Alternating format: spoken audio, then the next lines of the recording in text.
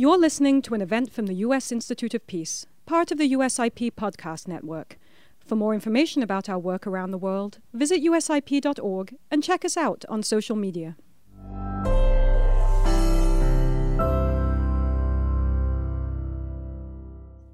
On behalf of the United States Institute of Peace, we're delighted to welcome everyone to today's side event and discussion ahead of the Summit for Democracy, which President Biden is hosting later this week. My name is Lise Grande, and I'm the head of USIP, which was established by Congress in 1984 as a nonpartisan, independent national institution dedicated to preventing, mitigating, and helping resolve violent conflict abroad. USIP is what's known as a think and do tank, which means that on the one hand, we produce research, consult widely, and provide policy recommendations.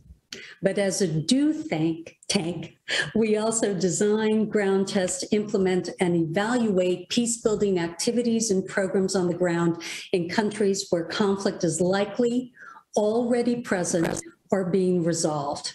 Right now, the Institute has more than 300 programs and initiatives in 85 countries, and we have offices in 16, including Iraq, Libya, Colombia, Nigeria, Mali, Niger, Myanmar, and Sudan, among others.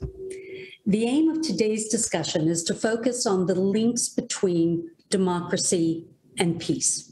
We're honored to have with us a singular and very distinguished group of civil society leaders and activists from 5 democratic countries: Ukraine, Nigeria, Colombia, the Philippines, and Iraq. There are 2 aspects of today's discussion. The first focuses on the pressures these 5 democracies are facing.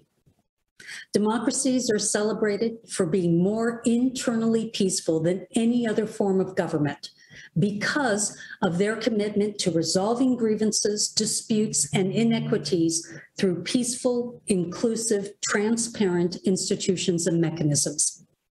Democracy is a constant struggle, however, and very often the mechanisms, the institutions, and the powers which preserve it come under pressure. Truthfully, there are times when these pressures are so acute, democratic structures start to fail, lose the confidence of their people, or worse, collapse altogether. This is why we've asked each of our speakers to share their views on the pressures that are undermining and threatening their democracies. The second aspect of our conversation focuses on the role that democracies play in securing global peace.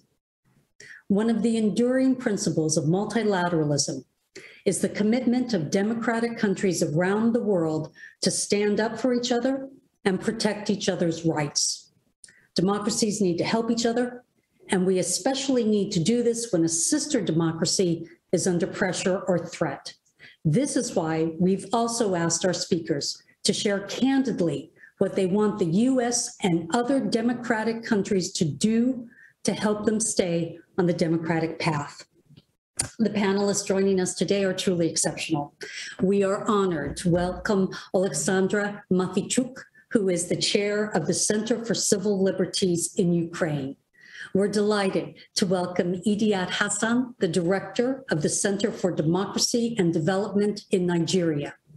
We're very pleased that Maria Jimenez Duzan, the distinguished journalist and current host of the El Fondo podcast in Colombia, will be with us a little bit late. She'll be joining in a few minutes. We're very pleased to welcome Glenda Gloria, the co-founder and executive editor of Wappler in the Philippines, and also to welcome Farhad Aladdin, who serves as the chair of the Iraq Advisory Council. It is a particular honor that Uzra Zaya, a distinguished diplomat and lifelong peace activist who now serves as the U.S. Department of State's Undersecretary for Civilian Security, Democracy, and Human Rights, is presenting our keynote speech. Before welcoming Uzra, we'd like to invite everyone to follow this discussion on Twitter with the hashtag Democracy and Peace USIP. Now we have the honor to turn to Uzra Zaya. Thank you, President Grant. Distinguished participants and guests, I'm pleased to speak with you today on how democracy can address conflict and how we can work together to strengthen democratic governance and peace. I want to thank the U.S. Institute of Peace for convening this timely and important discussion. Organizations such as Freedom House and Varieties of Democracy are tracking a trend of democratic recession that now stands at 15 years. Democracies old and new, including our own, are threatened by authoritarianism, conflict, societal division, corruption, and declining faith in public institutions. Significant democratic backsliding is occurring in every region of the world, as the number of liberal democracies fell from 41 in 2010 to just 32 in 2020. At the same time, government repression and exclusion are increasing around the world, exacerbating grievances and fueling instability. In the past 10 years, the number of countries where state-sanctioned murder, torture, and disappearance affect the entire population doubled, according to the Political Terror Scale, and the number of countries engaged in systematic discrimination against ethnic minorities increased 13%, according to the Ethnic Power Relations Project. We've also seen elected governments displaced, deficient and fraudulent elections, democratically elected leaders adopting authoritarian tactics to hold on to power, such as amending or flouting constitutional provisions on term limits, exclusion of women from decision-making, human rights protections under attack, security force abuses, broken ceasefires, and other situations contributing to democratic reversals and stalled peace processes. The international community also faces challenges that know no borders. This includes not only the COVID-19 pandemic, but also a significant economic downturn, record levels of displacement, spreading transnational conflicts, and a deepening climate crisis. This complex set of challenges may seem overwhelming, but we have a way forward through two broad approaches. First, we know that we must invest in conflict prevention and resilience building efforts. Progress towards democratic governance, peace, and prosperity endures when countries undergo regular democratic transitions of power from one democratically elected government to another, resist the lure of authoritarian models, proactively engage in conflict prevention, and have systems in place to respond to climate disasters or health shocks. For the United States, our first 10-year strategy to prevent conflict and promote stability will guide our efforts to identify the underlying causes of fragility and conflict, foster greater transparency and partnership with governments, international partners, and other local and international stakeholders, encourage adaptive and locally based approaches to prevention and stabilization, and demand meaningful and measurable outcomes. President Biden is committed to the implementation of this strategy. Second, we know that we must demonstrate that democracy delivers for all people. We must ensure our efforts are inclusive and participatory from the start. And this is not simply about elections. It means establishing inclusive institutions and processes, particularly for women and members of marginalized groups, enabling people to be involved in decisions that affect their lives, ensuring public administration is transparent and accountable, and advancing the protection of human rights. This fosters societies that are resilient against authoritarian influence, corruption, conflict, and both natural and human-made crises. Together, we must make the case to people all over the world that democratic governance, non-discrimination, and respect for human rights deliver. Democratic governance is the way to reduce fragility, advance sustainable government, and mitigate risks of violent conflict and instability. President Biden has called it the challenge of our time to demonstrate that democracies can deliver by improving the lives of their people in tangible ways and tackling the greatest problems facing the world. He launched the Summit for Democracy, the first iteration of which occurs on December 9th and 10th, to serve as a rallying point to advance this goal. Summit participants are encouraged to make concrete commitments to support democratic renewal, aligned with the summit's 3 pillars. 1, defending against authoritarianism. 2, addressing and fighting corruption. And 3, advancing respect for human rights at home and abroad. Activists, advocates, and other members of civil society, like many of you here today, are essential to equitable, responsive, and legitimate governance. So we have an interest and a moral imperative to protect civic space and empower civil society organizations, allowing civil society to play its unique and positive role in democracy, especially during hard times. On behalf of the U.S. government, we look forward to working side by side with you to demonstrate the critical role that civil society can play in ensuring democracies truly deliver during the upcoming Summit for Democracy, the year of action that will follow, and beyond. Thank you again for the opportunity to address you today.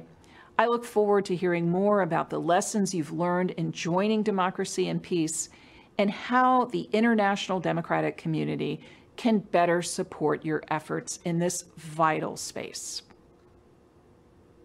Thank you. For the next hour, we're going to spend time with each of our 5 very distinguished panelists. We'll start first with Ukraine, and then we'll move to Nigeria. We'll then have a discussion on the Philippines, on Iraq, and then we'll conclude with Colombia. We're going to ask each of our panelists to focus on 2 sets of questions. The first is to share candidly with all of us their analysis of the factors and dynamics which are putting pressure on the democracies that they represent. Secondly, we'll be asking each of our panelists to share candidly with all of us what they think the United States and other sister democracies around the world can and should be doing in order to help them ensure their country stays on a democratic path. We're very pleased to start first with Alexandra from Ukraine. Alexandra, the floor is yours. Thank you very much for providing me the floor. It's an honor to speak on this event. Last week, we celebrated the anniversary of Revolution of Dignity in Ukraine. 8 years ago, people came out against the corrupt authoritarian regime that decided to stop European integration. They fought to live in a country where everyone's rights are protected. The government is accountable and controlled, the court are fair and independent, and the police don't crack down peaceful student demonstrators. And they paid a pretty high price for it. When the authoritarian regime broke down, Ukraine was given the opportunity to undergo democratic transformations. This was a direct danger to the authoritarian Putin regime. To stop Ukraine on this path, Russia occupied Crimea and launched a hybrid war in the Donbas. Thus, if during Euromaidan events we fought for our democratic choice, now in this war with Russia, we are fighting for the rights to have a choice as such. Ukraine faces 2 challenges. First, to build stable democratic institutions and to survive the war. Democratic transformations are hampered by occupation and war, the weakness of state institutions, low public legal awareness, and sometimes irresponsible attitude of the ruling elite. At the same time, maintaining alternation in government, democratic elections, and strengthening local communities as a result of decentralization reforms, as well as even small but positive changes in a number of indicators of the Freedom House annual report Nations in Transition under these difficult conditions is a significant achievement. This year, Putin published an article outlining his vision of Ukraine's history. He denies the very existence of Ukraine and claims that Ukrainians and Russians are one people.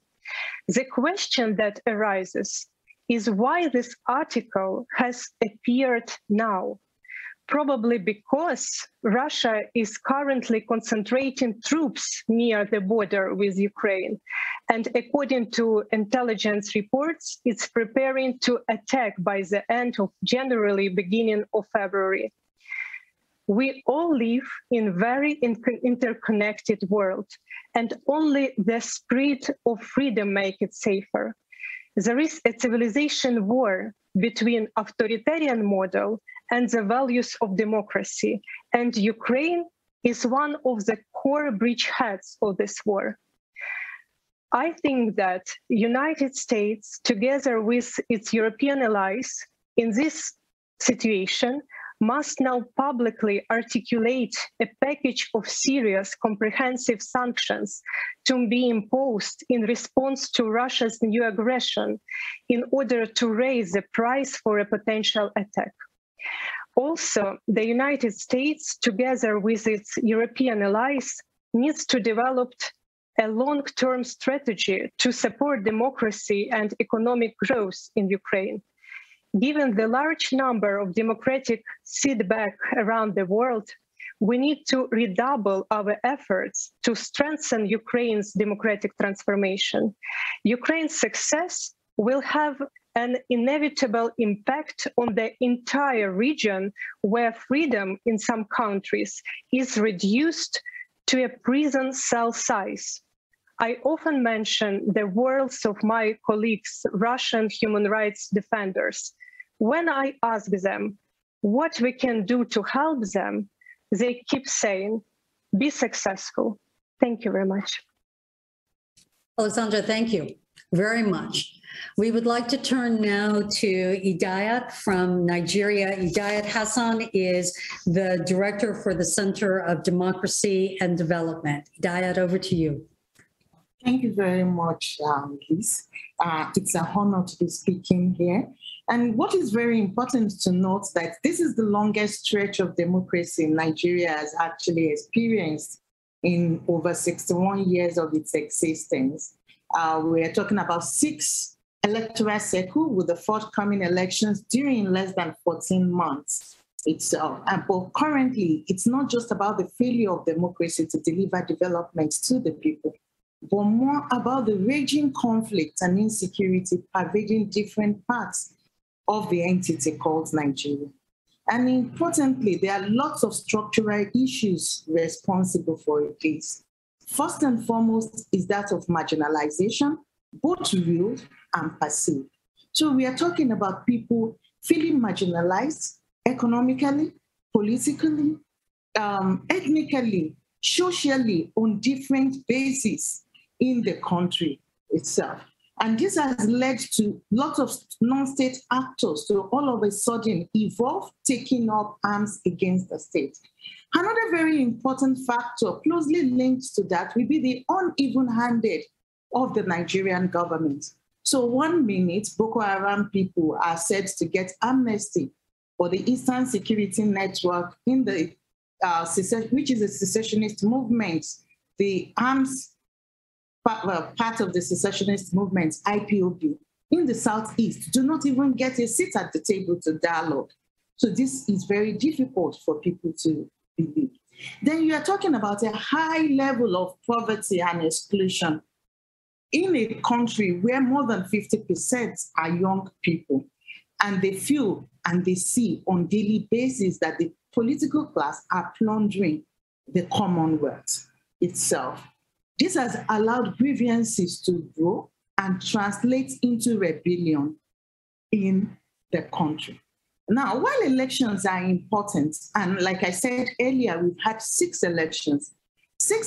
These elections have also been a source of conflict, especially when results are disputed. And a very important one that comes here, of course, is the winner takes all attitude. And in reaction to it, protest movements is now becoming a very important thing in Nigeria, when you see the young people frequently going onto the streets to protest as a means of civil disobedience. But while you talk about this protest, what we should note is that with each protest, it becomes more brutal, with more lives lost successively, really. But all this violence we are talking about in Nigeria is nothing new. They can actually be classified as repeat violence. So when you talk about the conflicts or secessionist agitation, which is leading to a lot of deaths in the southeast part of the country, it evolved from the wrested civil war between 1967 and 1970, and the refusal of any successive government to bring closure to this in such a way that justice is seen to be done. The same for the banditry, which is now in the news more than Boko Haram. This is a repeat violence, with the last one being in 1972. The only thing that has actually changed is the scale and the numbers of actors involved in this violent conflict. And put together everything, you now have insecurity, you have more state actors all fighting. So Nigeria is not fighting one group like Boko Haram or the Islamic State in the West African province, but it's up in hands against the ESN, the bandits, just every group, kidnappers in a country. And when you zero everything, it goes back to the lack of justice. The heavy-handed security approach towards curbing violent conflict itself, perceived marginalization, a broken justice system where citizens only see corruption and believe that justice delayed is already justice denied, or there is even an impossibility to actually experience justice in this entity called Nigeria. Now, immediately to the ask and dealing with it, I think 3 things are very, very important that the US government can actually do for Nigeria at this point in time. One, of course, is ensuring that there is civilian oversight over security forces. How do we get more people involved in that in such a way that we prevent reciprocal radicalization, where more people will then keep picking up arms against the Nigerian state? The second issue is looking at the youth bulge, the poverty in the country, and seeming children, not even youth now, who are out of school and who lack health care system and jobs. Any response that the US will be having in its plan is one that targets these sets of people to prevent violent conflict from becoming more aggravated in the future. And thirdly, and lastly, actually, our focus should not just be supporting elections work. It should actually be looking at the quality of democracy itself. And looking at the quality of democracy as a peace-building strategy and a conflict prevention one. We have to put all our conflict prevention framework into that one that makes democracy more enduring and deliver to the people to prevent a breakdown into anarchy in the future. Thank you very much. Yeah, thank you. We're very pleased to turn now to Glenda Gloria in the Philippines. Glenda is the executive editor and co-founder of the exceptional news service, The Rappler. Glenda, over to you. Thank you. Good evening from Manila. Thank you for inviting me here. It is worth noting at the start that 5 months from now, the Philippines will be electing a new president to replace Rodrigo Duterte.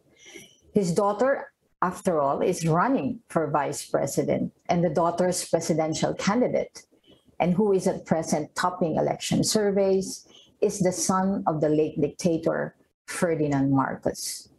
So to a large extent, at stake in the May 2022 elections is the 40-year-old democracy project in the Philippines, which started in 1986 when a people power revolution ousted the dictator Marcos.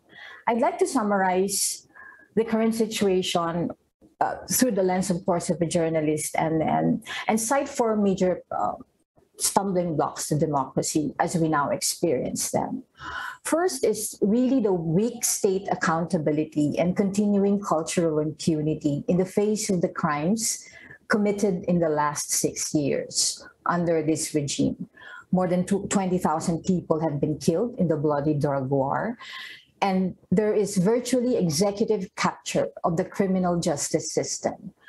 Law enforcement authorities who are behind these killings and attacks have not been held to account. In fact, the international community has shown more concern. The prosecutor's office of the International Criminal Court has launched an investigation into the bloody drug war, but that investigation is getting lukewarm support from the government. Second would be what I would call the militarization of the peace process with the communist insurgents in my country. This weakens civilian voices at no other time since we ousted the dictator.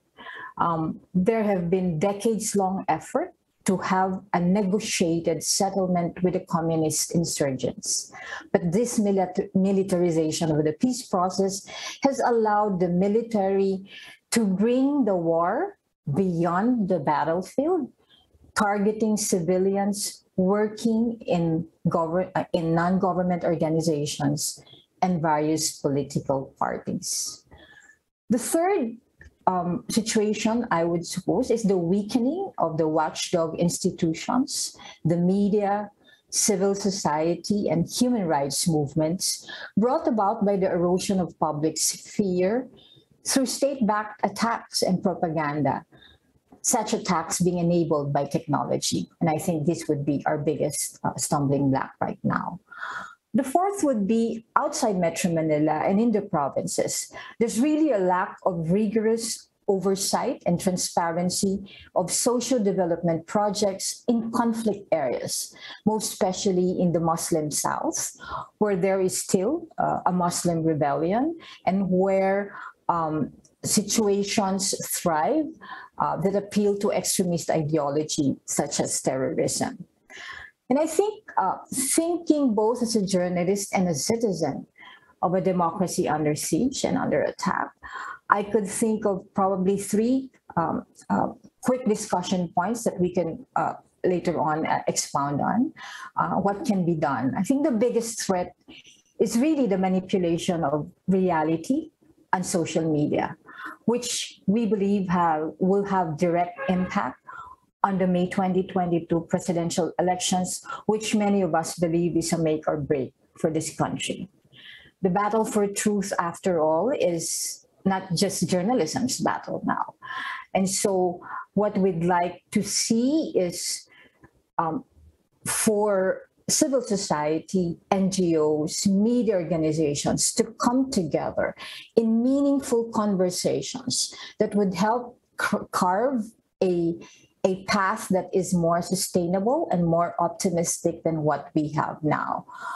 At Rappler, for example, we have gone beyond exposing wrongdoing.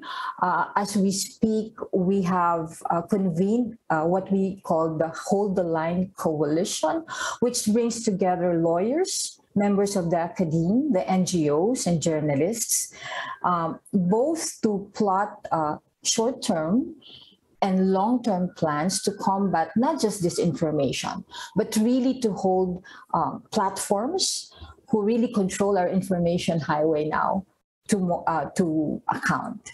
And last would be, I think this would come from the journalist in me. For journalists, we need to amplify each other.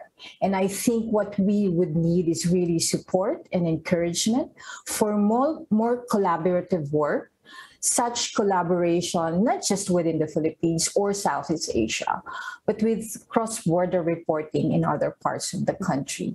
I think this is very urgent because the business model in media, as we know, is dying, and therefore, what we would need is some space to grow again independent media that has been attacked and that has really suffered tremendously under this regime.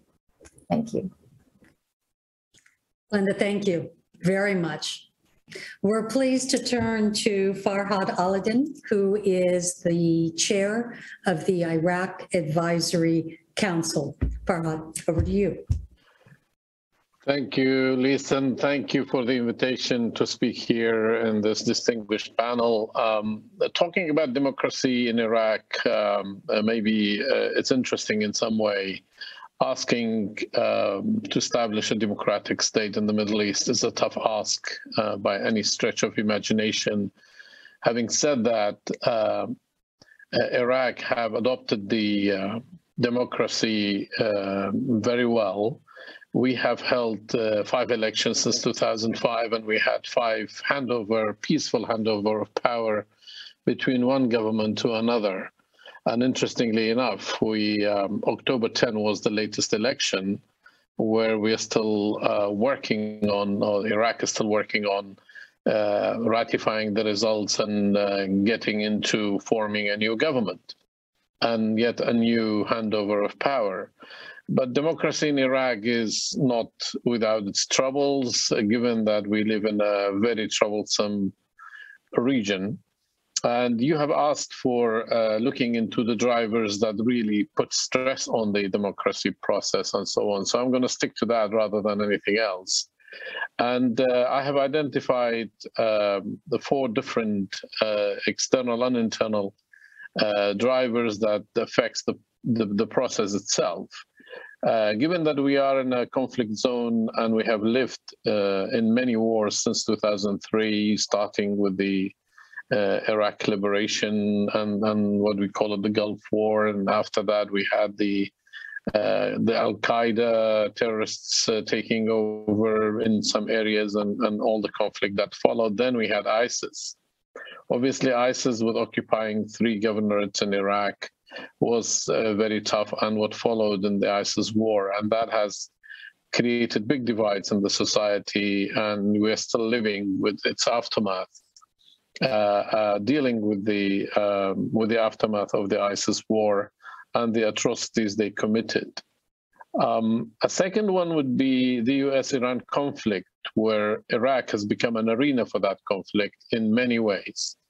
And given that both sides have huge leverage over Iraq and Iraqi politics, and each one pulling Iraq to its direction, and that created big trouble for Iraq and its democracy. And especially in the past, where we see this conflict reflected in the pulls and push for in government formation, where one party wants something and the other side wants something completely opposite. And that was vividly displayed in 2018 government formation. Thankfully, this time around, it looks like that they both have a hand's length distance to this process until now. And from our conversation with both sides, that seemed that they are not going to be diving into the same process this time again. So that would be a really important factor in that point itself. And clearly, the other thing that affects the process, the democracy process in Iraq, is sectarianism. The Iraqi society, due to all the conflicts that it's lived through, we are now live in a sectarian society in general, where we are divided among many sects, and perhaps the most obvious 3 is the Shia, Sunni, and Kurdish divide, where based on religion and nationality. And that has rooted down into the democracy process itself, where now we see that we have Shia parties, Sunni parties, and Kurdish parties, and we don't have really a cross-sectarian party or coalition where they could come down to participate in the process and get votes. A Kurdish party will not get vote in the Arab area, a Shia party will not get vote in the Sunni area, and so on. There has been some attempt to break this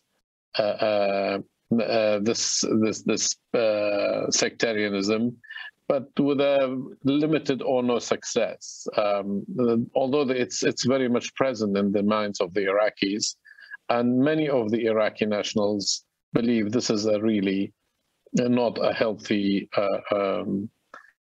fact to have within the society and within the political process. But nonetheless, it is something that exists and need to be eradicated and go to citizenship rather than sectarianism. Another driver that really puts a lot of pressure on the democracy process is corruption and mismanagement. We have lived through various governments, and the political process has been one of consensus. Every government that we have formed in the past has been consensus among the political parties, and this has resulted in total mismanagement in the infrastructure, in reconstruction of Iraq after going through so many wars, and obviously the ISIS war and all that, and the corruption that also accompanied this process. We have not been able to fully get rid of this, although there are calls for reform and there are calls for fighting corruption and so on. So that on its own contributes to a lot of money, which is money from corruption, money from embezzlement, that channels through the democracy process in a way that many candidates are able to spend big amounts of money, or many political parties who are benefiting from the corrupt system that existed. Now they are funneling back some of the money into the elections and then create even more leverage and more power for themselves in that process. So it is something that we are looking into helping with that, or the reform could help in terms of correcting this aspect. But this is also the corruption, the mismanagement, and the elitism that created the process, affects the democracy process and the elections.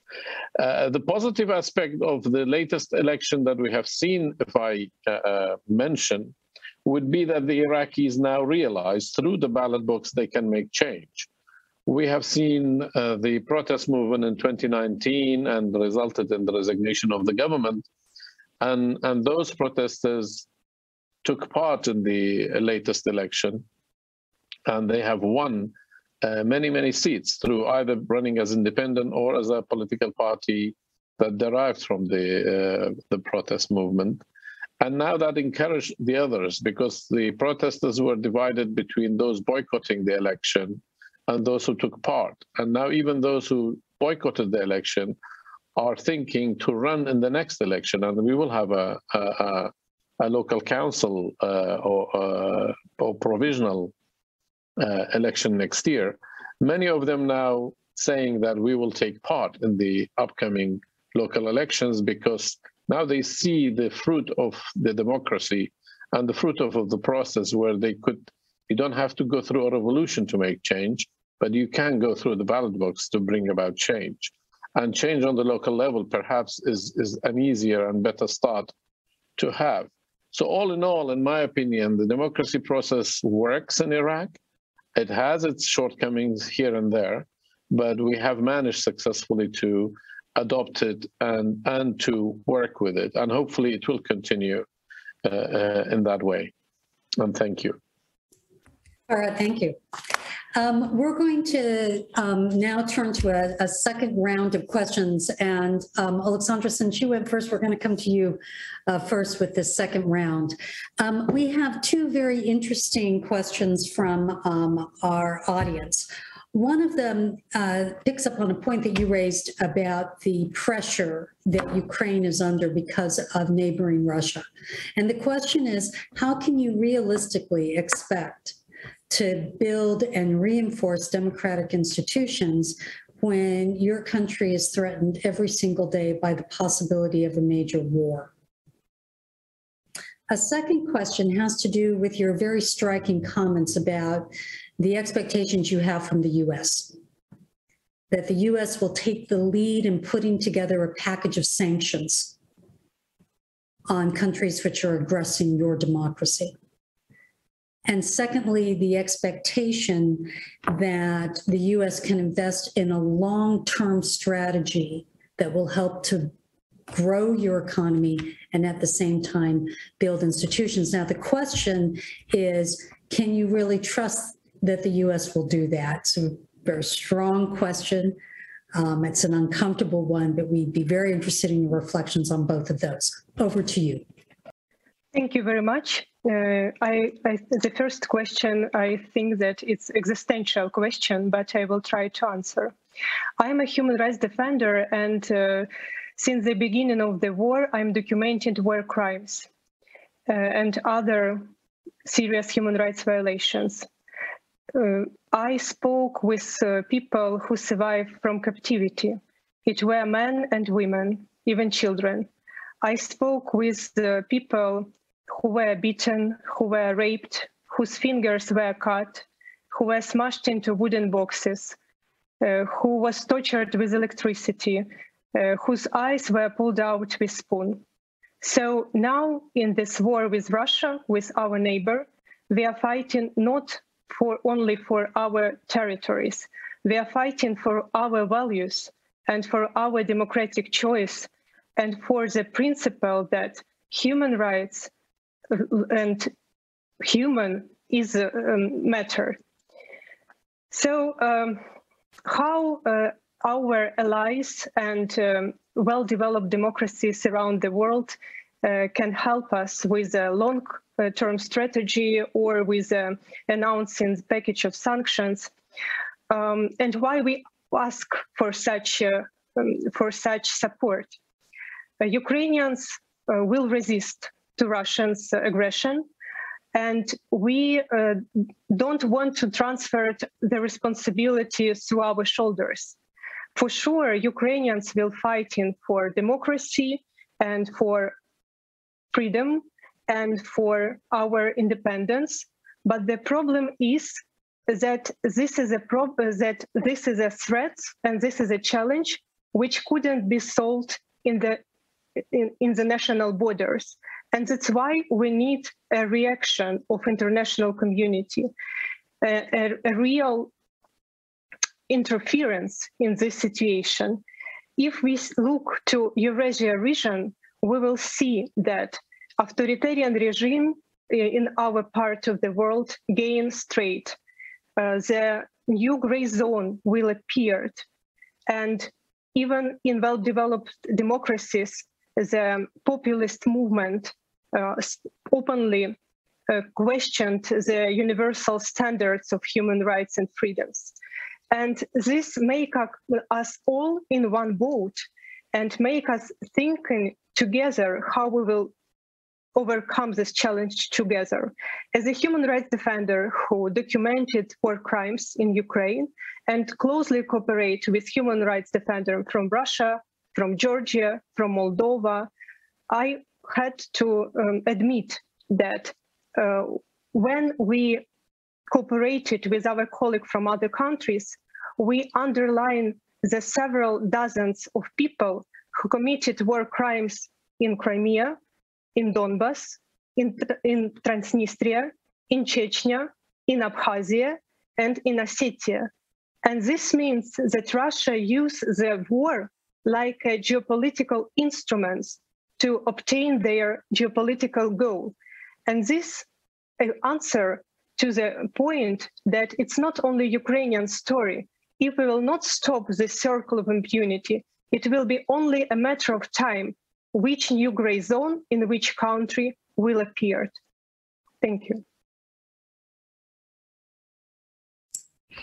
Alexandra, that was an extremely powerful example that you gave of the way in which the same networks of terror that appear in one country are being instrumentalized and appearing in many countries, and the necessity of a coherent response across the democracies to respond to that. Thank you very much.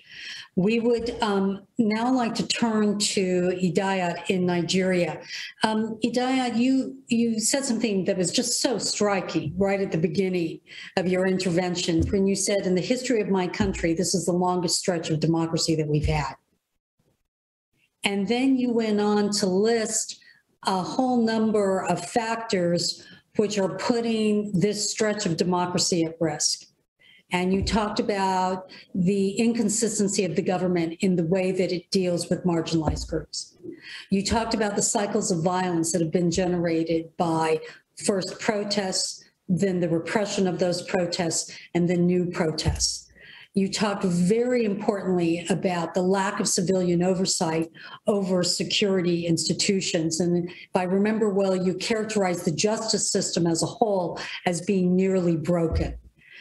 If you look at that list of all of the pressures on Nigerian democracy, and then you call for a coherent peace-building strategy that addresses those, the immediate question that comes up is, how are you going to prioritize all of the challenges that you're facing?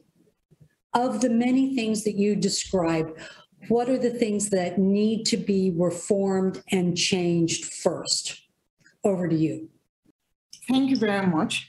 I think the first, it's simple, and it's actually the simplest, is about trust building. Trust building between the governed and the government. At this point in time, there is a total breakdown of trust, and it's even intergenerational. So the young people who are the bulk of the citizens in this country do not trust the government, do not even trust the old ones, older generations. At every decade, there is this divide. How do we rebuild trust? And that will be the work of the Nigerian government. And there are different ways of actually doing that. I think it's now time for a dialogue to happen, a dialogue at all levels between the government and the governed. That's one. Then two, again, it will have to be democracy delivering development to the people, and in particular security to citizens, to avoid a situation like we have seen in Guinea and in Mali of a military takeover. Those countries are not exclusively different from Nigeria or any other country in Africa. They have the same problems. And where people, the citizens themselves, are the people who should yearn for democracy. But if they have to fight to be secure, if they have to take up arms against, to protect themselves with those fighting the state, definitely they will welcome a coup d'etat if it happens. So it's about resourcing, it is about oversight, it's about knowing that when there are actually conflicts in our countries, which is also shown itself up in most of Africa with the COVID-19 pandemic and enforcement of different COVID regulations or measures, that an heavy-handed security approach towards curbing violent conflict ends up in radicalizing the people. And this is where the oversight comes in, really in itself. How do we ensure that it is not just America that is oversighting these people? They are not the one releasing the report for us to use, but they are giving capacity to civil society organizations, to grassroots movement, to using those kind of networks like YALI, which they have actually created. Is about having the citizens themselves, empowering the citizens to demand for democracy, because the quality of citizenship will determine the quality of governance they will actually expect themselves, they will enjoy themselves. So we have to build the citizenry.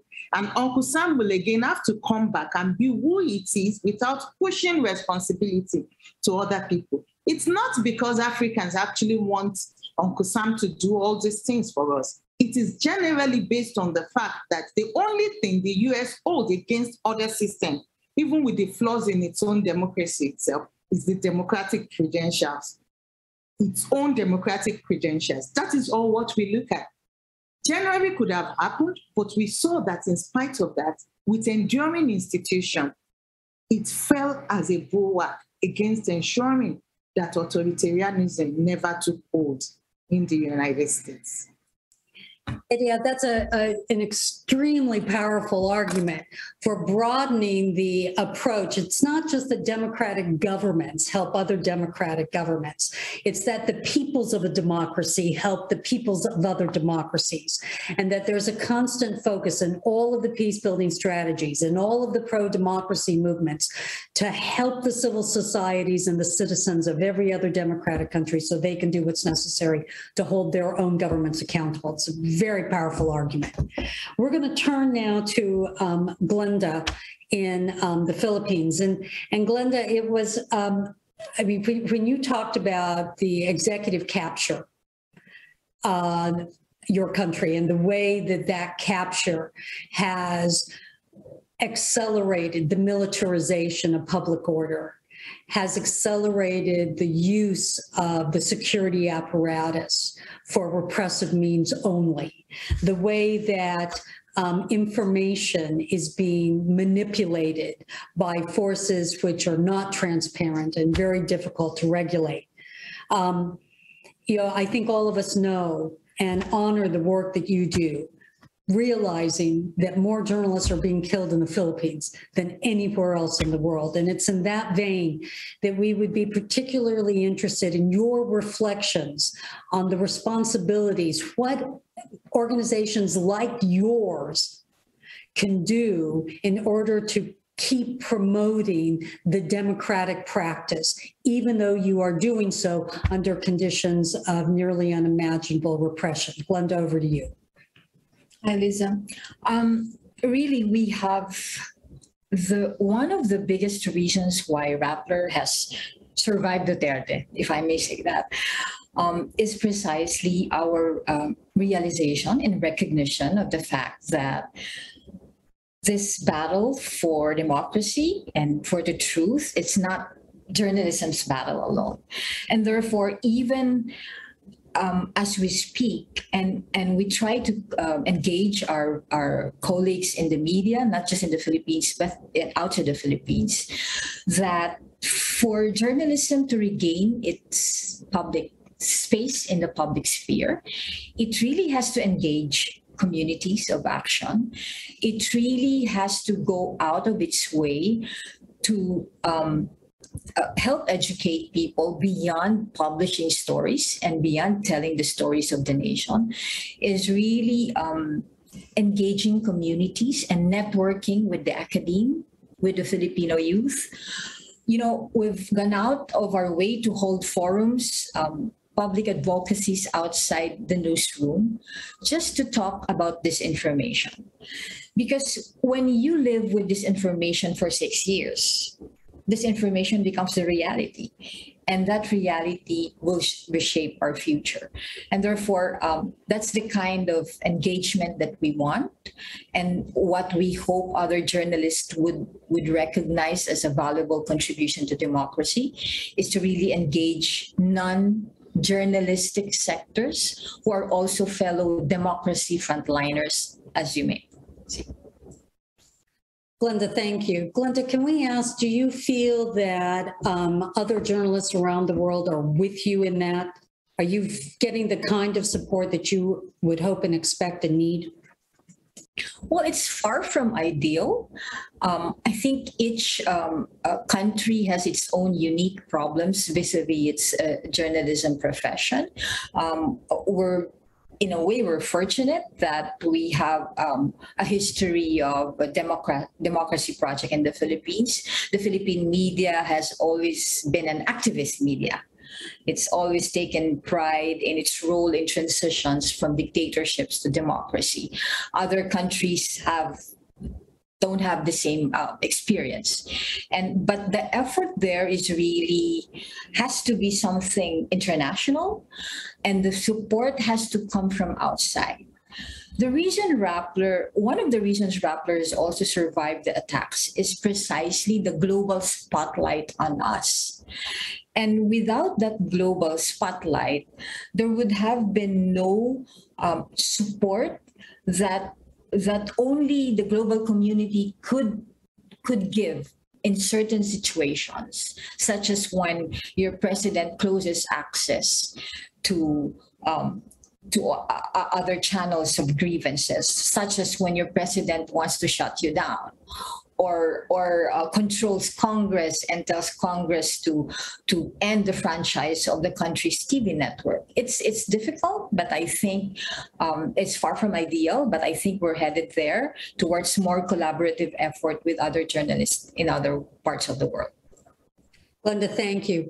Farhad, we'd like to reflect with you on several of the points that you raised in your very interesting comments. You talked about being an 18-year-old democracy and how much progress has been made in the 18 years, including the glowing recognition that change is something which can be brought about through engagement with electoral processes, through the ballot. But what was very, very interesting about your presentation was your honesty in saying, look, my country, my democracy right now is in many ways a proxy battlefield between a neighboring, very powerful force and the United States. And that our ability to develop democratically is shaped by that context. If you allow us, we'd like your reflections on what you would like these two powers to do that would give you more democratic space to develop the democracy in Iraq as the people of the country want. Yes, certainly keeping Iraq out of that conflict is key. I mean, Iran-US conflict is not only about Iraq. It's much bigger domain where it spans to or more or less the entire Middle East region, certainly Levant and the Gulf, and then you have Yemen, Bahrain, Lebanon, and so on. So it's a much wider issue, as well as the atomic saga and JCPOA and so on. So Iraq is probably a small part of it. However, Iraq has become an arena. And what we ask both sides is really keep Iraq out of this conflict, where whatever you are engaged in Iraq should be about Iraqis. We have asked the Americans many times over, you shouldn't look at us through the prism of Iran. So your policy about Iran should not be reflecting on whatever you do in Iraq. And I must admit that lately, and especially with the new administration, this is nearly entirely shifted, where now they have Iraq policy as Iraq policy rather than Iraq-Iran policy. So we're glad about that. At the same time, the United States engaged with Iraq about the strategic dialogue. What I would like to see is really shift U.S. policy to shift from military more to investment, education, health, and so on. There are so many areas where United States could help Iraq to develop, and it could very well help its democracy. I mean, you have asked to expand on that in the brief you got. And I would say United States could easily, the government, support organizations like yourselves, USIP, also the good work that organizations like NDI and RII did during these elections, where they engaged with the candidates, they engaged in the process, they trained new candidates, and provided healthy support within the democratic process by really increasing the education level of the candidates into how to organize campaign, how to deliver messages, how to use the media, and so on. So this is really great work. Also engaging and supporting the international effort like the UNAMI and the funds that the United States provided, and the passing of the Security Council decision to support the Iraqi election. The United States played a big role in that, and obviously this is important to continue. So these are all really, in a way, I would say, practical steps that the United States could take to help Iraq and its democratic process to prosper. All right, thank you. Alexandra, you said something very interesting about how Putin describes your country as not a real country, as being divided. We know that for 7 years, there's been a terrible conflict in Donbass. And that part of the justification which Russia has given is to say, look, this is a divided country and the people in Donbass really, they want to be with us, not with Ukraine. We'd be very interested in your reflections on the role that that conflict has played in shaping the national identity in Ukraine and shaping democratic processes. Alexandra, over to you. Thank you very much. I would like to stress your attention that the head of a Russian army, Gerasimov, told that the new weapon of army is the battle of narratives. So symbolical things, the battle of different so-called truths, become even more important than military actions. And that's why when we speak about Russian perspective on Ukraine, we speak about Russian propaganda. They use it very perfectly. If we will see the sociological pool inside Russia in 2014, 94% of Russians supported occupation of Crimea because it was presented like a peaceful reunion of peninsula.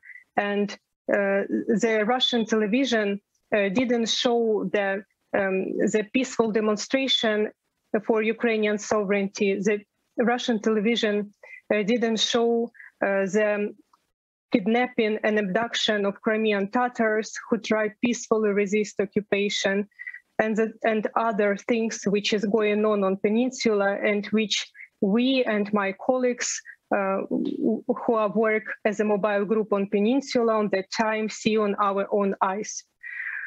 Also, if we look to the impact of Russian propaganda, even to Russians itself, that year 2014, 72% of Russia told that they are able to war with Ukraine. And this is a dramatic number of percentage of neighbor people who are ready to fight with Ukraine. The sad joke on that moment was that Russia have already invaded Ukraine and they are in the war, but don't understand it. So if Russia can, and Kremlin, because of liquidation any independent media and channels and instrumentalized Russian history like a weapon, can impose a narrative to Russians, they try to do the same on Ukrainian land, and not only in Ukraine. We see the Russian propaganda in Western countries, in EU, in US.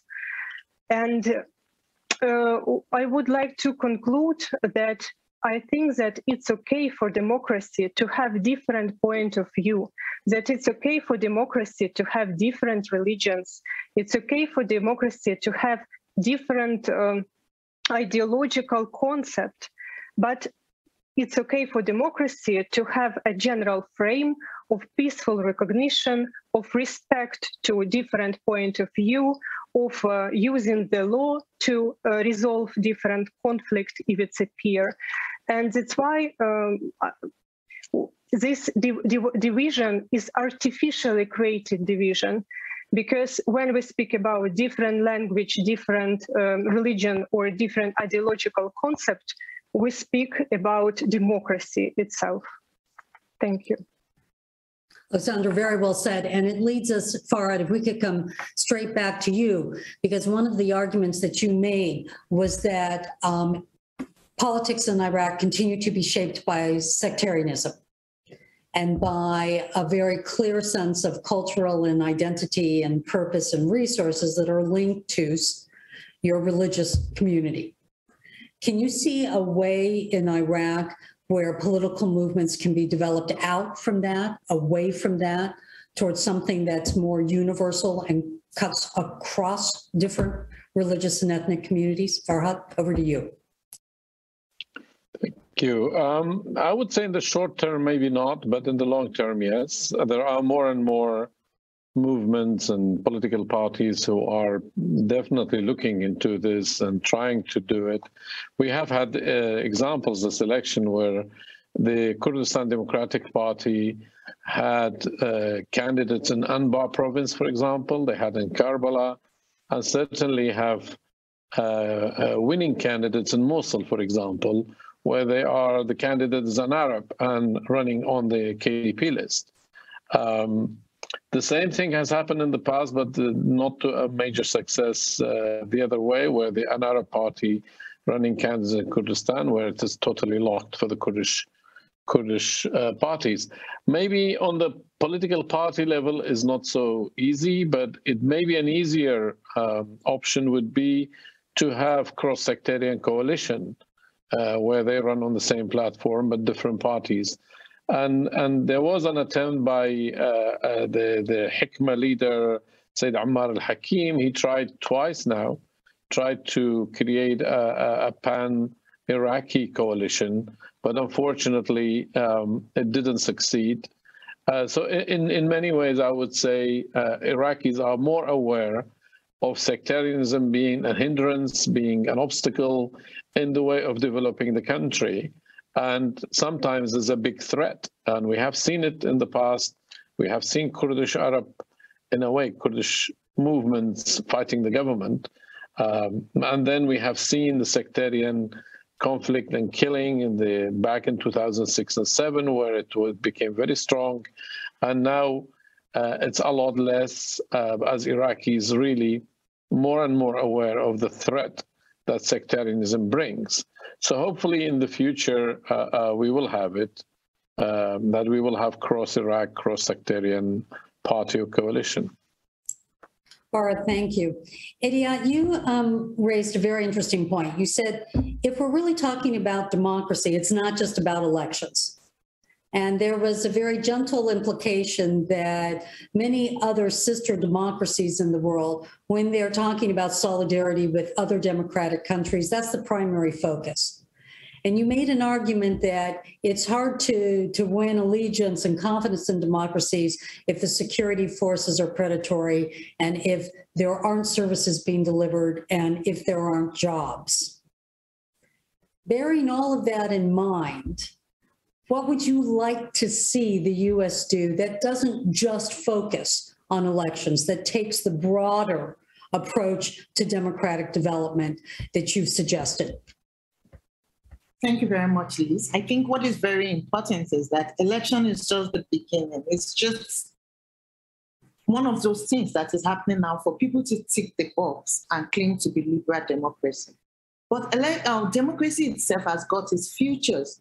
And one of the most fundamental is those rights, rights protection, for instance. What are we doing to ensure that the right to life, the right to food, or both the one, for instance, that is enshrined in Chapter 4 of Nigerian Constitution implemented? Now, when we go away from rights and food or infrastructure, which democracy claim that they provide, any type or form of government can actually provide infrastructures to the people. But rights, it's something that cannot be taken away. That's what really symbolizes democracy to the people. That's what guides the demand for democracy. And here in Africa, there are some things that are very, very important. A rule of law itself. Most of our countries are governed as a rule by law system, not the rule of law. How will Uncle Sam help in terms of guiding towards rule of law? Because once we have it, the laws in book are being implemented, then half of these problems would actually be solved. Because when you look at what are the grievances of the people, it's closely related to it, and they are in our law books. They are provided for in different statutes, but they are not actually being implemented. Justice is very important. Justice delayed is justice denied. Most of the root causes of conflict that is plaguing the world presently are has it got its roots in injustice? A lack of justice system that works for the poor, justice itself, even accountability for all the monies that are actually being stolen. So we have to focus on justice and accountability. And when we talk about justice and accountability, it's not just training judges, it's not just providing facilities, but also ensuring that the sanctions regime also comes in. But sanctions, like my colleague earlier spoke about, should target directly the people who are benefiting from this disorder, not the one that actually affects the citizens itself. So how much do we use the Magnitsky Law in the United States to attach to to all the look of corruption is one again. I've already spoken about the basics, which is people to people, which is empowerment. I think there are some things we cannot forego. Then when it comes to security sector, AFRICOM has got a very good opportunity. It's not, the focus should be on curriculum development with the training schools, where some of these issues and challenges can be rightly imbibed in there during training. It's not about having fling talk or having some of these trainings which will benefit just some few sets of people. That is becoming counterproductive. And it's also in a country or in a world where disinformation is the order. Now, all those beneficiaries, if you ask me in West Africa, what we basically say is that who is the coup leader? The junta leader in Mali, the junta leader in Guinea, they were all trained by the US, and that is gaining ground and currency. But if you train all the soldiers, you develop a curriculum, you collaborate, it means that civil-military relationship will actually be better. It will be factored in, and we are changing norms such that collective approach will go a long way more than focus on individuals in security sector reform. Yeah, thank you. And it's an important and humbling reminder to the U.S. about the implications of the way in which we train security forces abroad. And if we do that badly, what the consequences are. That leads us to a final set of comments and reflections. We're nearly at the end of our session, and we'd like to ask each of our colleagues, Glenda, we'll start with you if we may. President Biden has said that a commitment to democracy is one of the hallmarks of his foreign policy and his security policy as the President of the United States. He is holding the first set of events linked to what will be a year-long set of discussions, conversations, and events focused on promoting democracy everywhere. Glenda, what is your expectation for this year-long process of a summit, and what do you most want to see out of it? Starting with you, Glenda. Alice, my expectation for the summit are two things. First is really the focus on how to clean up the information ecosystem that impacts not just journalists, but activists, citizens, and all democracy frontliners. Second is for this kind of summit to be institutionalized in very specific countries that are under siege, and for those agreements, if any, to be cascaded down to those countries and be reflected in the way